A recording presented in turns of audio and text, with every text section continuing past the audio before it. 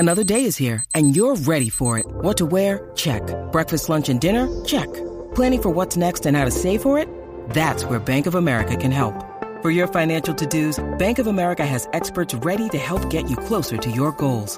Get started at one of our local financial centers or 24/7 in our mobile banking app. Find a location near you at bankofamerica.com/talktous. What would you like the power to do? Mobile banking requires downloading the app and is only available for select devices. Message and data rates may apply. Bank of America N.A., member FDIC.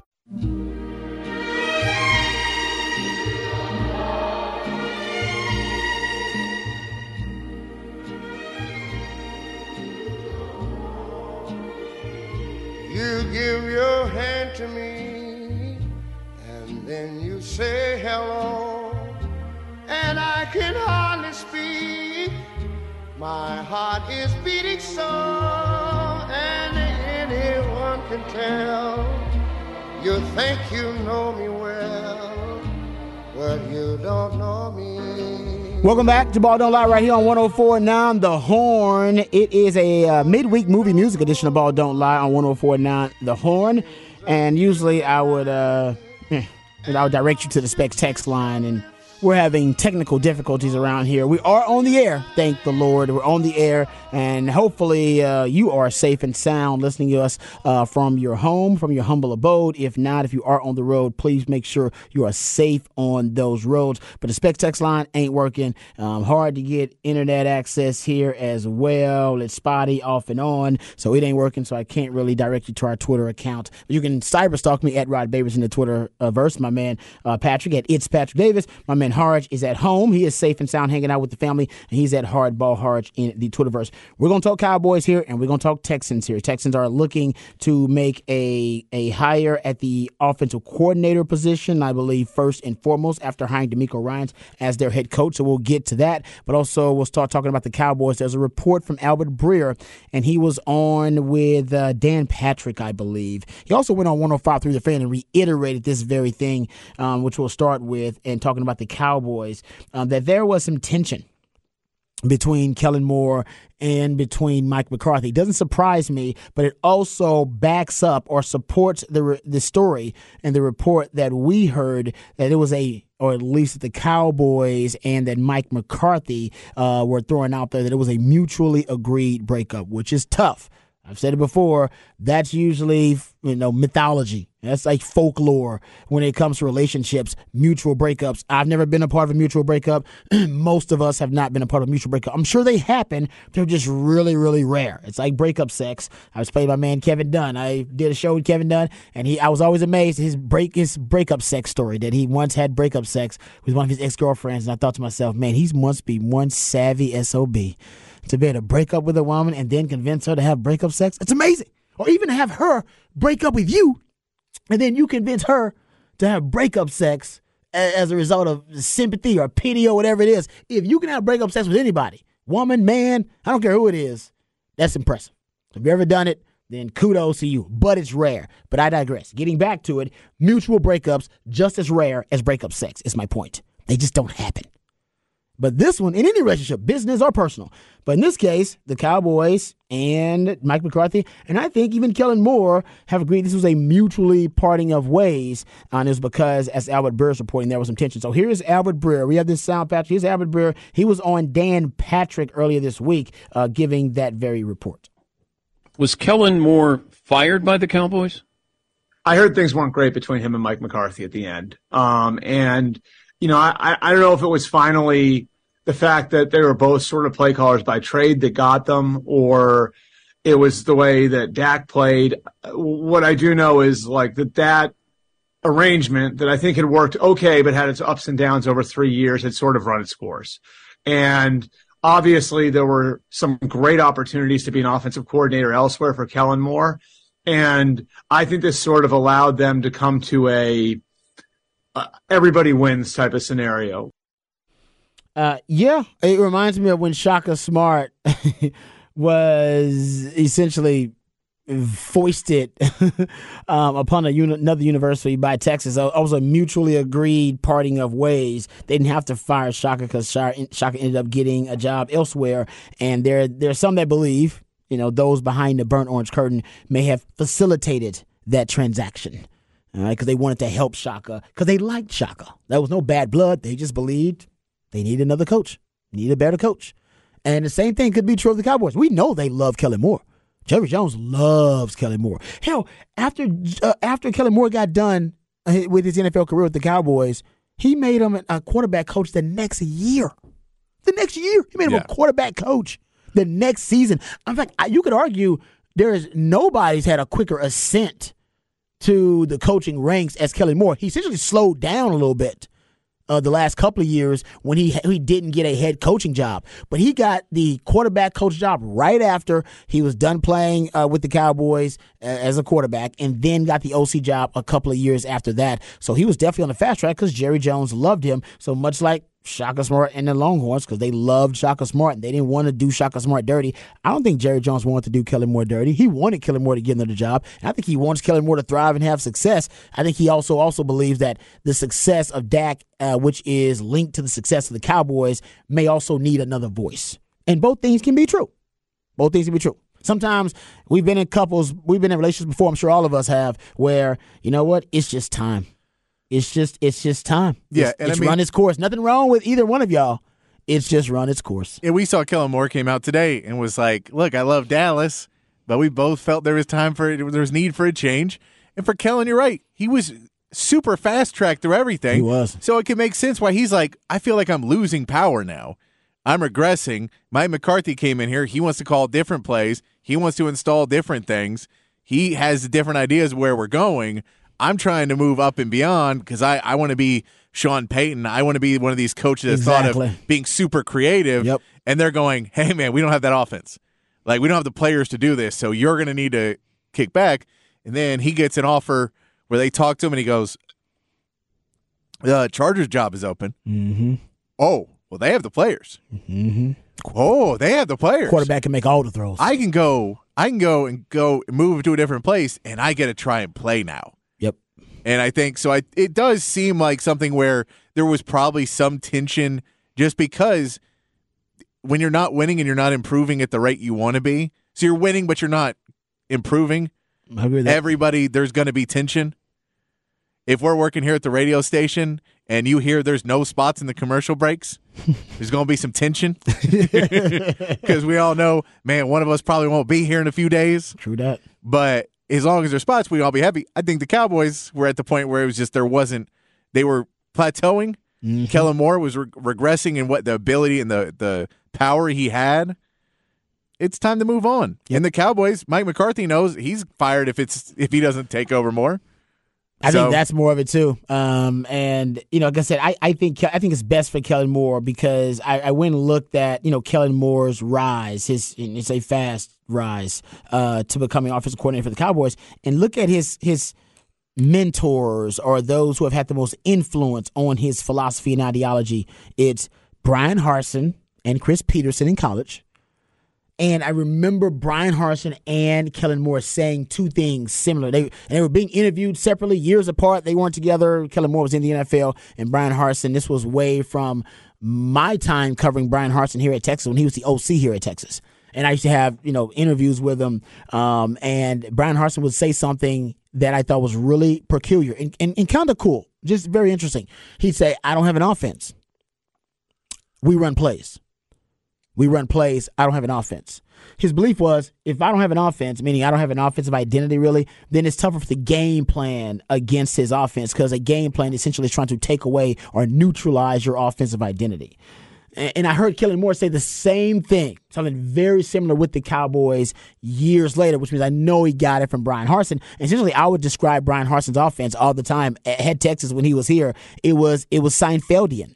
Because it was a show about nothing, meaning it didn't have an offensive identity. They just ran plays. Meaning, like Seinfeld, they didn't ever have a plot, right? It was a show about nothing, but what they did all the time. And it ended up being magical and working out perfectly.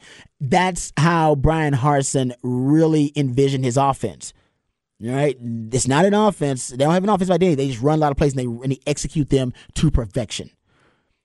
And Kellen Moore really wanted to proliferate that same type of philosophy with the Cowboys, but I think he was hindered in a lot of ways because he has influences and mentors who are trying to advise him and compel him about what to do with his offense. So essentially, you have Brian Harsin and Chris Peterson as his influences. He gets in the NFL. He is under the Jason Garrett, Scott Linehan offense as a player, and then as a quarterback coach, and then as an offensive coordinator, still Jason Garrett is his head coach. And then Mike McCarthy is his head coach as an offensive coordinator. So that's 5 influences. Chris Peterson, Brian Harsin, Jason Garrett, and then you get into the Scott Linehan world, and then you get to Mike McCarthy. And think about all those last 3. All those guys are offensive guys. All right, so offensive guys, because that's their expertise, they're really critical, specific about what you should do, what you shouldn't be doing. It's good for a young, up-and-coming coordinator cultivating his craft and his skill to learn that. But those are his influences, and to me, it's very possible that offense has always just been a variation of the old offense, a remix of the old offense. Right, that basically Kellen Moore's offense essentially is kind of a remix of the Scott Linehan, Jason Garrett offense, and then now the offense is kind of a remix still of that offense with Kellen Moore's influence in it, but with Mike McCarthy's now spin on it. And what Kellen Moore is going to do at LA is have his own offense without mentors trying to advise and influence his offense. Mike McCarthy, Jason Garrett, Scott Linehan. It's always somebody with more skins on the wall than him, with a higher job title saying, nah, do it this way, Kellen, do it this way. First time in his career, nobody's going to be telling him to do it what way? His way. That's the way he's going to do it.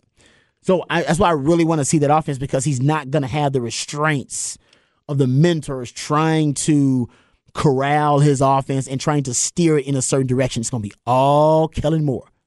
But with that being said, for the Cowboys, this is why it's important. I would like for them to go outside the box, which means outside the team, to get the next offensive coordinator hire, or even the quarterback coach, whoever they're going to get, just because they've been an in-house hire. I always say they're the most homegrown team in the NFL. The stats would back that up. Nobody builds through the draft like the Cowboys. That also applies to their front office, and because it's all family, and it applies to the coaching staff because they love to hire from within and promote from within. Jason Garrett, Kellen Moore, Scott Linehan was even on the staff, and they made him an OC. Right, those are all guys within the program, and that's great because you can cultivate and nurture your own talent. But I'd like for an outside source, for outside eyes to come in and look at your methodology, look at your process, and be able to critique it and maybe give a fresh perspective on it. That's what the Cowboys need, and I hope they do that with the OC or do that with the quarterback or both. Yeah, and I mean, I think too, I don't think we're going to get this, but I'd like to see someone not necessarily in the Mike McCarthy. I've worked with him before. I trust this guy. He's not going to push me. He's going to be a yes man. He's going to do what I say, and then we're not going to get any evolution of it or that discussion where you can have multiple heads in a room. Yep. I'd prefer to have somebody else in there who's not calling plays but can work with him to build an offense that actually makes sense.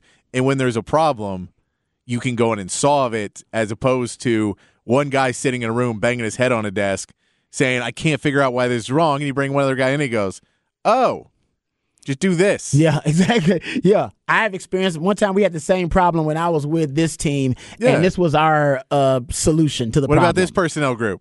And they go, oh, well, can we run that? And you go, yeah, we just put that, we just use him in this personnel group. He can play tight end for this. This formation works a little bit better when you're doing it. I'm with you. You need fresh ideas. You're a fresh idea guy. You need an idea like yourself. You do. But that's where you just want to have somebody in there, because he's not going to be calling plays, because Mike McCarthy's 99% of the chances he's going to be calling plays, unless somehow Eric Bieniemy ends up there, or somebody like that ends up there, which you don't expect.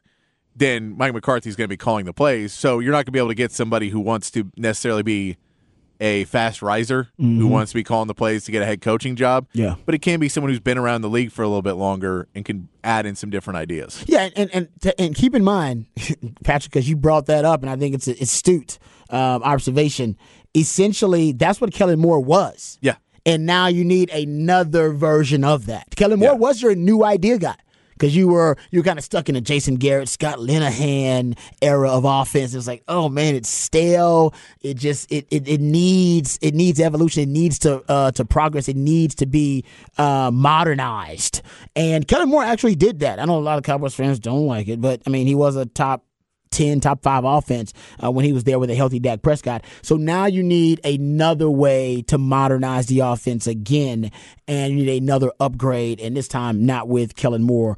And I've always said this, the Cowboys, they're going to benefit, from this new hire if they bring in an outside voice, in my opinion, because, Dak also may need someone from outside the organization as well, because his comfort zone is with all of these very familiar voices, right? It was Kellen Moore. And, Patrick brought up a good point last hour that I thought, was interesting, that, you want to bring in someone who is going to take Dak's games next level, but you can't deny Dak that intimate confidant that he had with Kellen Moore. Right, that's what the Cowboys. Why they promoted Kellen Moore to quarterback coach, because Dak loved him. Remember, Scott Linehan would not even talk to Dak during the games when he was the OC. He would use Kellen Moore as a mediator. He would relay his message to Kellen Moore, through Kellen Moore, to Dak. And then Dak would tell Kellen Moore his response or retort, and they relay that information to Scott Linehan, because they felt that Dak's confidant was Kellen Moore. And they wanted them to be really close.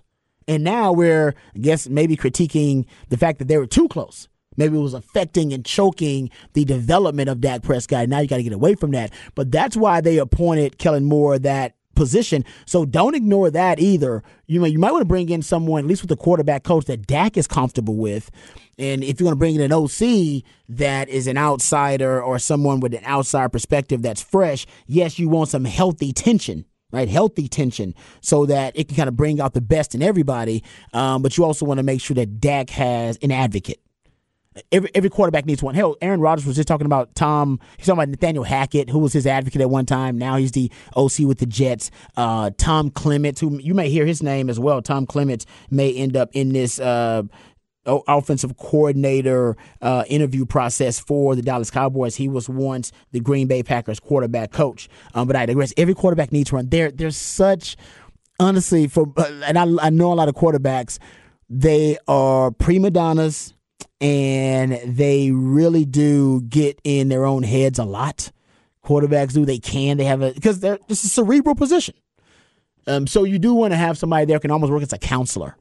A quarterback counselor. They call them quarterback gurus, quarterback nurturers, whatever.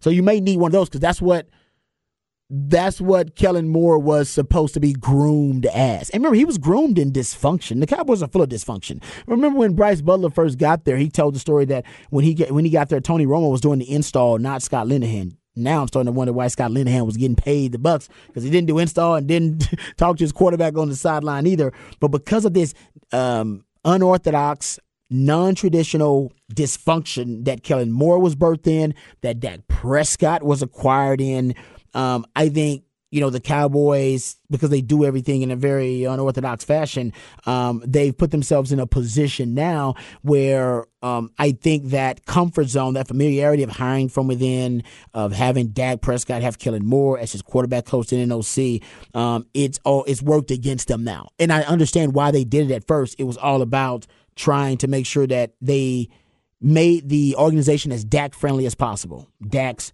one of his best friends on the team was also the QB coach and now the OC. And bringing in Mike McCarthy, who's known as a quarterback guy and a pass game genius and coordinator, bringing that guy in with Dak Prescott, that also makes sense too. No question about it. That's why now they want Mike McCarthy to have more of a hands-on approach to being able to revitalize and resuscitate Dak Prescott's career. And make no mistake about it, if he cannot, he is gone. Yeah, I mean, and that's somebody that I mentioned before. Darrell Bevell is a guy that I'd like them to at least look at and talk to. That's interesting. He's currently with Miami and helped Tua grow a lot this year. He coached in Seattle he was offensive coordinator for Seattle with Dan Quinn, with Russell Wilson, but Dan Quinn. So they already have a report. There was reports that if Dan Quinn went to the Broncos, that was probably going to be who he tried to get as OC because of the Russell Wilson connection, the Dan Quinn connection. Yeah. Now, this may not be what Mike McCarthy would want, because then it's more of that hey, well, you're the head coach, but it's also Dan Quinn's team. Yeah. But that's like somebody that. too. But he's known as a quarterback nurturer as well because of Russell Wilson, because of Tua now, because all those. He is one of those guys that I like in that sense. I like that. And he's a passing game coordinator which is what you can put that name in as offensive coordinator and passing game coordinator or whatever you want to put on his. But other than he apparently has taken blame for the throwing the ball on the 2-yard line. Oh, Apparently he made that play call. That is the main negative that most people bring up for his name, was that he was apparently the one who called that play. Yeah. But I just like his name as someone to at least look at. That's a good name. I like that name. I haven't heard a lot about it. I mean, I heard a lot, but I like it. He's one of those names that when you start looking at guys who are not offensive coordinators but have experience around the league. That's a good one. He's one of those guys that fits in that. I wouldn't be surprised. Jim Bob Cooter's a name we've heard a few times now. Old school. With the he's a younger guy, but he's Jaguars. Yeah. The passing game coordinator for the Jaguars right now, and I believe Tampa Bay's interviewing him to be offensive coordinator, and maybe the Panthers are interviewing him to be the offensive coordinator. Yeah, Jim. He was with the Lions for a while back in the day. Yeah, he's been around. He's young, but he's been around a long time. Yeah. He was a hot name way back in the day. No, you're right. I think Brian Schottenheimer's a name you're probably going to hear, whether you like it or not. He's going to hear his name. You're going to hear Zach Robinson, L.A. Rams quarterback coach. You would hear Bobby Slowick's name, the San Francisco 49ers passing game coordinator, if not for him now being mentioned as the now OC coordinator, or at least, the candidate for the OC job for the Texans. He is now being mentioned as one of the front runners there, which we'll talk about in Rod's Ram today, actually, because I'll get into D'Amico Ryans building his coaching staff a little bit and what he brings to the table for the Texans. So we'll talk about that on the other side, get into some Texans conversation, and talk about the latest with the coaching staff. All that and more right here on Ball Don't Lie, 104.9 The Horn. When you need mealtime inspiration, it's worth shopping Kroger, where you'll find over 30,000 mouth-watering choices that excite your inner foodie. And no matter what tasty choice you make, you'll enjoy our everyday low prices, plus extra ways to save, like digital coupons worth over $600 each week. You can also save up to $1 off per gallon at the pump with fuel points. More savings and more inspiring flavors make shopping Kroger worth it every time. Kroger, fresh for everyone. Fuel restrictions apply. I'm as mad as hell, and I'm not gonna take this anymore! Find out what happens when people stop being polite and start getting real. You ain't keeping it around! My God! Okay, it's happening. Everybody stay calm. Oh, you've done it now. It's time for Rod's Rant of the Day. Hold on to your butts. All right, welcome back to Ball Don't Lie right here on 104.9 The Horn. Time for Rod's Rant of the Day. I want to get to D'Amico Ryans and him assembling his coaching staff. There are already reports that he is reaching out to coaches to set up interviews for the offensive coordinator position. Two names that have been mentioned, the only two names that I've heard: Bobby Slowick, the passing game coordinator for San Francisco, and Troy Walters, the wide receiver coach at Cincinnati, who I remember from his Stanford days. Actually, we played against Troy Walters, I thought, when I was here on the 40 acres. But anyway, I digress. He is now the wide receiving coach at Cincinnati. We can all agree wide receivers at Cincinnati are doing a hell of a job. So that's definitely a position to look at, because he's been there for a few years and they've turned into one of the best wide receiving corps in all of the NFL. I think that Bobby Slowick, I think that hire makes more sense, only because you have a brand new first-year head coach in D'Amico Ryans. He hasn't done it before, and what he is going to base a lot of his decisions on is just his previous experience, which isn't a lot. I mean, his first time coaching was as a defensive quality control guy with the 49ers, and then he was the inside linebackers coach, and then he became the defensive coordinator. So he hasn't had a ton of experience, but from what I've heard, his 10 years in the NFL, he made a lot of connections and did a lot of networking, and those connections, those relationships is how he's kind of starting to build his coaching staff. But anyway, getting back to it, the reason he's going to pick Bobby Slowick, I believe, is just because he believes his system defensively, whatever his system is, that it complements the Shanahan offense, or the Shanahan offense complements his defensive system. And they're very compatible. He's seen it work. It's worked there multiple years. His system is probably very similar to Robert Saleh's system defensively. And because of that, he has seen it work there with Shanahan since 2017, since Shano got there. So he is more than likely to pick a Bobby Slowick as his offensive coordinator, just trying to replicate what San Fran did. Is that the right decision? I'm not necessarily saying it's the wrong or the right decision. I just think that's the rationale as to why he'll pick Bobby Slowick. But I would encourage, and I've always said this, I would encourage him to interview as many candidates as possible, not only to help you find the best possible candidate, but also as a new head coach. And I've said this for years, if I was a head coach in the NFL, or even a general manager in the NFL, I would take every head coach, every coaching vacancy as an opportunity to steal information from other teams. Sorry. Call it athletic espionage. I'm doing it. I'm bringing in everybody. I'm having 20, 25 interviews for just a cornerback position coach. And I need you to tell me about your defensive system. I need you to tell me about your philosophy. I want to know about how y'all practice. I want to know about the meals. I want to know about everything on that team. I'm just building a database. I don't know if it's something you can do, something that's frowned upon. Maybe there's rules against it. I ain't heard any rules against it, so that's what I'd do. I'd build a database about every team and about their procedures, their culture, their scheme, their system, their tactics, all of that stuff. They're going to tell you all that stuff because they want the job. They give you all the information, write it down on one of my notebooks, as you guys know, put it in the file cabinet, build a database on it. They'll probably put it on a computer program of some sort, but you guys get the point. So, yeah, I don't know who he's going to interview, but those are the top two candidates. Another name you're going to hear a lot is the quarterback coach. It used to be with the 49ers, Rich Scangarello. You're going to hear that name. I guarantee you it's going to come up.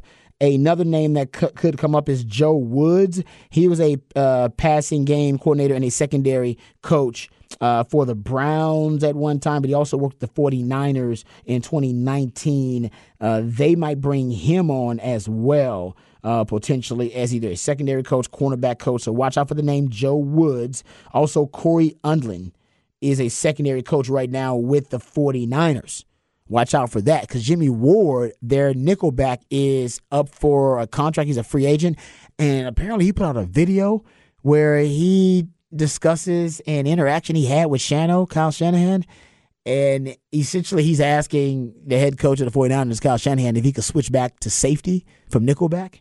And I believe Shano, the way he says it, Shano essentially says, you want to ride the bench? Because that's what you're going to do if I move you. I don't want you riding the bench. I think he took offense to that. That's basically what he was saying in the video. But I digress. My point is they may bring in a Jimmy Ward because they may want a veteran presence there with the 49ers too. If they have all those connections, it might be a bit incestuous. Also, look out for the name John Benton. He was a Gary Kubiak disciple, O-line coach with Gary Kubiak way back in the day when Shano was there as the offensive coordinator for the Texans and when DeMeco Ryans was playing there way back in the day. And, oh, man, I think we all agree. Think about this now. If you are going all the way back to DeMeco Ryans' time with the Texans, so if you go all the way back then, he was there with Texas for 2006, 2011. Listen to all the talent now you had as the coaching talent you had on that Texans roster. You had Matt LaFleur on that staff as an offensive assistant from 2008 to 2009. You had Mike McDaniel on the coaching staff as an offensive assistant from 2006 to 2008. Kyle Shanahan, wide receiving coach and OC from 2006 to 2009. Robert Saleh, defensive assistant and assistant linebacker coach from 2006 to 2010. And now as a player, not a coach, but DeMeco Ryans too. There was a ton of great coaching talent. And the Texans, they got one. They got DeMeco back, baby. They got DeMeco. Mike Vrabel was there too. But 2014 to 17, so in a different era, he was there. But during that time, you had now 5 NFL head coaches on the Texans staff and on their roster at that time. Yeah, we really needed that Tom Brady, Sean Payton thing to happen this year, right? So that DeMeco could bring Mike McDaniel in. That is crazy. Yeah, wow. That would have been, yeah, man. Mike McDaniel hadn't blown up so fast. We would love to DeMeco Ryans. We probably would have tried to hire Mike McDaniel, honestly, and he would have brought DeMeco with him. Yeah. That's probably what would have happened. But anyway, the Texans had a lot of coaching talent at that time, but they got their guy DeMeco. Here's what I'm really excited about with DeMeco Ryans. I'm excited about a lot of stuff, but here's a few things I'm really excited about when it comes to DeMeco Ryans. His talent development overall. And this is a credit to the 49ers, but when he became the linebackers coach, and I believe that was, 2018 to 2020, he's a linebackers coach for the 49ers, inside linebackers coach, and then becomes the defensive coordinator 2021 to 2022. And we know, his defenses in scoring defense, they were first and ninth in 2021, first in 2022. Total defense, he was second in 2022, third in 2021. There's no doubt he had one of the most impressive defenses that we've seen in the NFL in the last few years. Really, really impressive. What I love about his talent development, though, as a coach, when he was the inside linebackers coach, that's when we start to see Fred Warner take his game to the next level. Remember that. Like, Fred Warner became an all-pro when DeMeco Ryans became his coach. His inside linebackers coach there in 2018. And that's when he started playing like an all-pro and becoming an all-pro and becoming the best linebacker, arguably, in all of football, period. And definitely the best coverage linebacker. And you started looking at that defense once he became defensive coordinator, and look at where they drafted these guys. Man, 49ers really. And they got, by the way, 49ers got another compensatory pick from DeMeco Ryans. They keep getting, because the minority hires, the Rooney Rule. They get Rooney Rule picks. They got Rooney Rule picks from Mike McDaniel, who is biracial, Robert Saleh, who is a minority hire, from DeMeco Ryans, minority hire. They keep getting them. And they just had an executive get hired by Tennessee. Got another one there. They got 4 mid-round picks from these Rooney Rule hires, and now they just keep hiring brothers. They're like, you know what? It's a lot of, and I know it sounds bad, but they listen. This is why it's weird. Because they know the rest of the NFL, they're not hiring as many minority candidates. But the NFL keeps telling them, I think we all agree, the minority candidates are just as good as the other candidates, right? Or as the white candidates or whatever. I mean, they did end up in a championship game again this year. That's what I'm saying. Like, so they're like, all right, so there's obviously a surplus of good minority candidates out there that nobody wants to hire. So the point is like, we'll take them. We'll hire those guys. And we'll get draft picks for them. It's like, all right, you guys don't want to hire them. All right. We'll hire that guy. So at least if you're going to steal all my coaches, I get something. Right. It's crazy. I think the rest of the NFL may catch on, and then maybe they won't have to have the Rooney Rule incentive, if you will. But anyway, I digress. Getting back to it, they got Fred Warner in the third round. By the way, compensatory picks are third rounders for the Rooney Rule, by the way. So they might have got Fred Warner's basically could be considered the Rooney Rule pickup for him. But they got Hufanga, who was an All-Pro this year, 5th round. They've gotten 2 All-Pros in mid to late rounds. Fred Warner, 3rd rounder. Hufanga, 5th rounder. Dre Greenlaw was a late. Dre Greenlaw, Diamadore Lenore, Ebukon, all those are day 3 selections in the NFL draft. They're all starters for the 49ers. You got All-Pros you drafted in the 3rd and the 5th round. So if you are a Houston Texans fan, you want to buy stock in Jalen Petrie now. Jalen Petrie, and I'm a big Jalen Petrie fan. I was, when they drafted him, I thought it was a great pick. He ended up starting for the Texans. He had 147 tackles this year, 5 tackles for loss, 1 sack, 1 fumble recovery, 8 PBUs, 99 solo tackles, 1 QB hit as a rookie. He did lead the NFL in missed tackles with 36. Something tells me with DeMeco Ryans as his coach, that's going to improve. I'm not sure DeMeco's going to call the plays or not. That's going to be interesting. The first question I probably would have 3 questions immediately for DeMeco Ryans. Maybe 4. All right, maybe 5. The first one would be, I want to know if you're going to call the plays defensively. And if not, who is? Yeah. Number 2, who's going to be your offensive coordinator? I need to know. I need to know now. And I think it's going to be Bobby Slowik. But, Patrick, let me read to you the rankings for the Texans offensively over the last 2 years. Scoring offense. Let's start there. Texans 30th. Yeah. In total offense, that's 30th in 2021 and 22. In total offense, they were 31st and 32nd in 21 and 22. In rushing yards, 31st and 32nd. In passing yards, 25th and 28th. In yards per play, 32nd and 31st. In first downs, 32nd and 32nd. They've been the worst offense in the NFL the last 2 years. There ain't nobody can even debate that. I'm surprised they weren't 33rd somehow. Right? Seriously. Hey, man, we just counted. We put Georgia ahead of y'all. I mean, they've been really bad. That's what goes my second question. I need to know who the OC is. That guy's got to be a home run hire for you, whoever that is. Yeah. That's my second question. Yeah. I mean, that's that. And then again, it's if you're going to hire, depending on if your assistant head coaches, defensive coordinator, you may bring in somebody who's a more veteran guy. Agreed. That the reason you can get him is because you're giving him play calling duties. Yep. And so he's more likely to be like, oh, no, I'll come, but I want to call plays.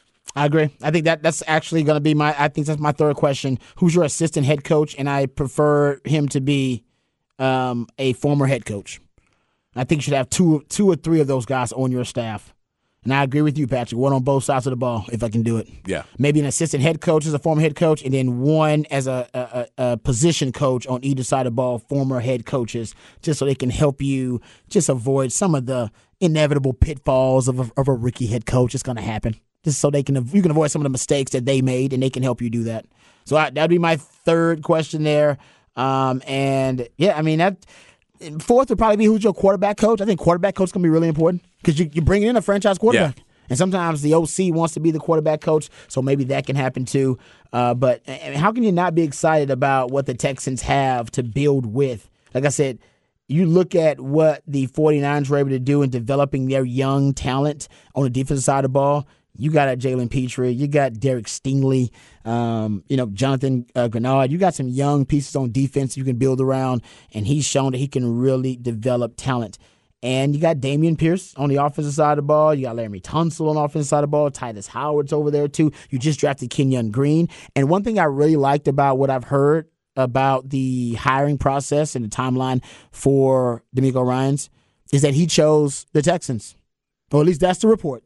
I know some are saying that I think Adam Schefter is refuting that report, but Ian Rappaport is reporting that basically DeMeco Ryans chose the Texans on multiple occasions. The Denver Broncos forced him to say, tell them no twice. Yeah. And he did, which is honestly, and I don't know what it says about Russell Wilson. I think maybe he said no because he didn't like that situation. But I think it does say a lot about the Texans organization, considering what a fustercluck they've been, Patrick, that he still had the love. That's a love that goes back to his time as, a young player in the league. He's got pride in this organization, in this community, because he's lived there and he wants to bring it back to prominence. I don't know if they ever were prominent, but bring it back to being competitive. Yeah, and I mean, I think there's definitely something to the fact that he knew Bob McNair. Very true.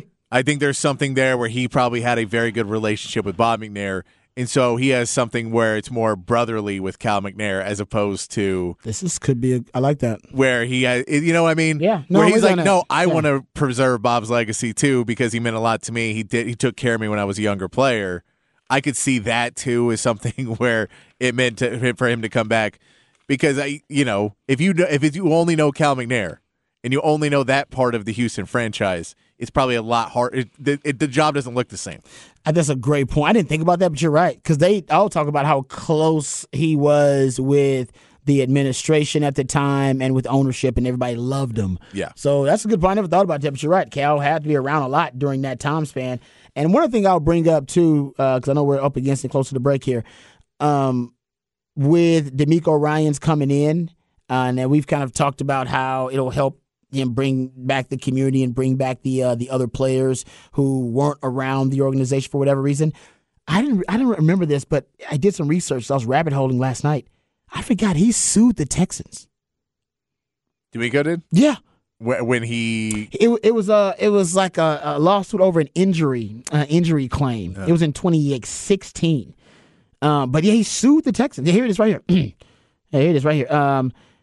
Ultimately, the lawsuit in 2016, an unfortunate throwback, involves a lawsuit against the club due to on-field playing conditions that his suit claimed caused him injury and prematurely ended his NFL career. And ultimately, in 2016, the Texans and the NFL were removed from the complaint, with Ryan citing an Achilles injury, reaching a settlement with the companies that run the stadium and the turf company. I forgot. He had sued the Texans. Jeez. Letting bygones be bygones. There you go. Hey, man. That's what I'm saying. That's maturity on the part of the Texans, baby. I like you let Jack Easterby go. Bring it in, D'Amico Ryans, who once sued you. It's a beautiful thing. I want to see how this draft goes, Rod. Hey, I want to see how this draft goes. Probably getting Patrick back as a fan, too, baby. All right, times are changing. All right, we come back. We'll get into another Off the Record right here on Ball Don't Lie on 104.9 The Horn.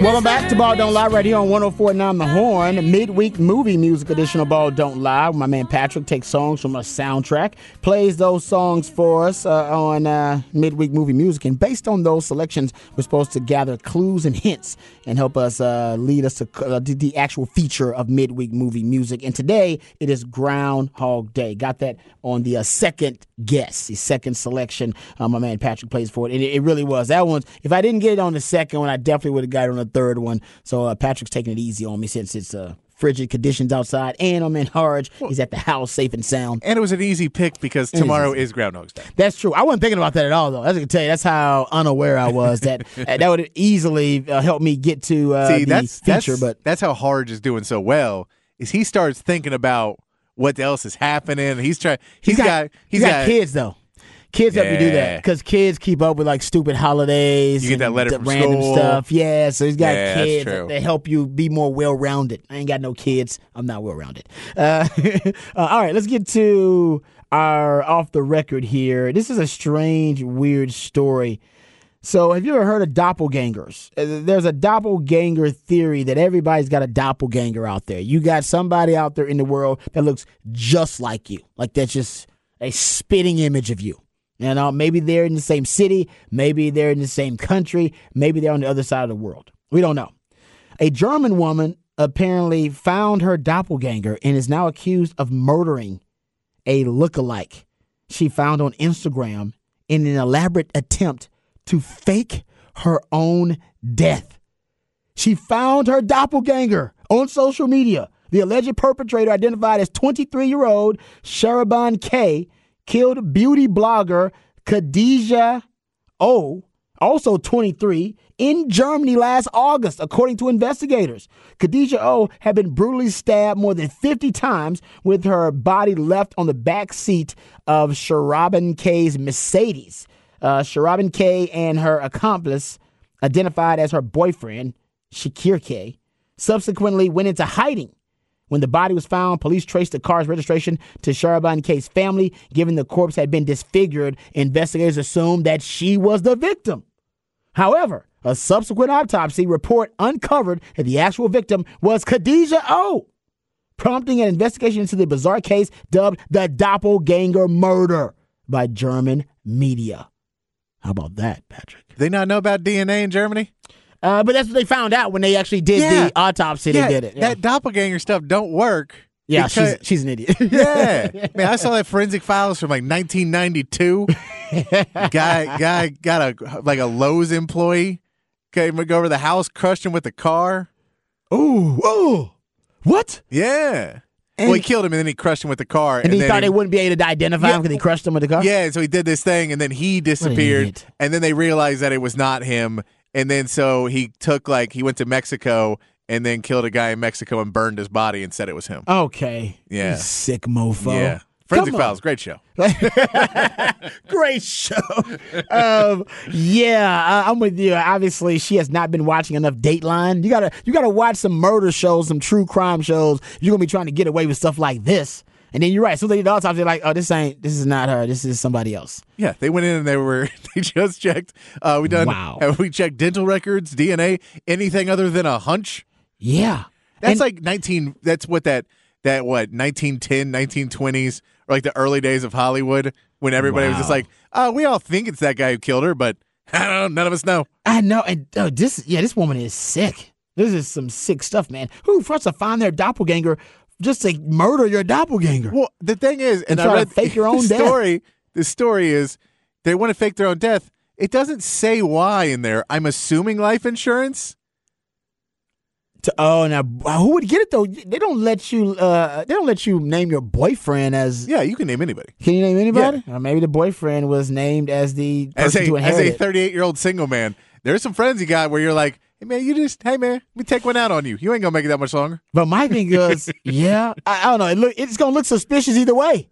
Either he's going to be a suspect of something, they'll be suspecting him, or they're going to suspect that she did something, sinister like this. Either way, bad plan. Yeah, no, this was somebody who spends too much time on Instagram's plan. Yeah, they didn't think it through. Yeah, come on, man. You're going to be a criminal mastermind. I'm going to need you to take a couple of days to break it all down. You found your doppelganger. Which was brilliant, by the way, to find your doppelganger. You did the hardest part.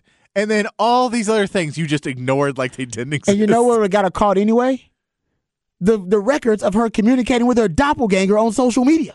Yeah. Like, that would have got you kind of like, oh, this is a woman looks just like her. So either way, she was going to get caught like 3 or 4 different times. It's like the guy who like murdered his family and they looked at his search history and they kept searching stuff like how to dispose of a dead body and how long does it take a body to decompose. It's like, dude, come on, man. Idiot. There's another Forensic Files. There's one, and they kept going into this guy, and he had all this stuff on his computer, and they kept going, and then he was listening to the song by Guns N' Roses, I Used to Love Her, where the lyrics say, I used to love her, but I had to kill her. And I'm like, I've listened to that song 100 times. It's a funny little song, but yeah, I've never thought about murdering anybody. Yeah, that was like his song to get him pumped up for the task. He's like getting motivated. It was just hilarious that you're like, guys, I think you're stretching it now. Plus, this guy's on repeats listening to this. Oh, man. Crimes of passion, I guess. Yeah, that's some weird stuff. Anyway, if you find your doppelganger, be nice to your doppelganger. Hey, and if you find somebody who doesn't look like you either, be nice to them as well. Be nice to all of them, but definitely don't do anything like this person. That was quite sick and twisted. All right, we come back. We got one more hour left in this show. When we come back, we will get into the NFL headlines. Sean Payton getting a brand new job as head coach of the Denver Broncos. We'll break that down from every angle and also talk about what the salary of Sean Payton is going to be. That news may be out there. All of that and more right here on Ball Don't Lie on 104.9 The Horn.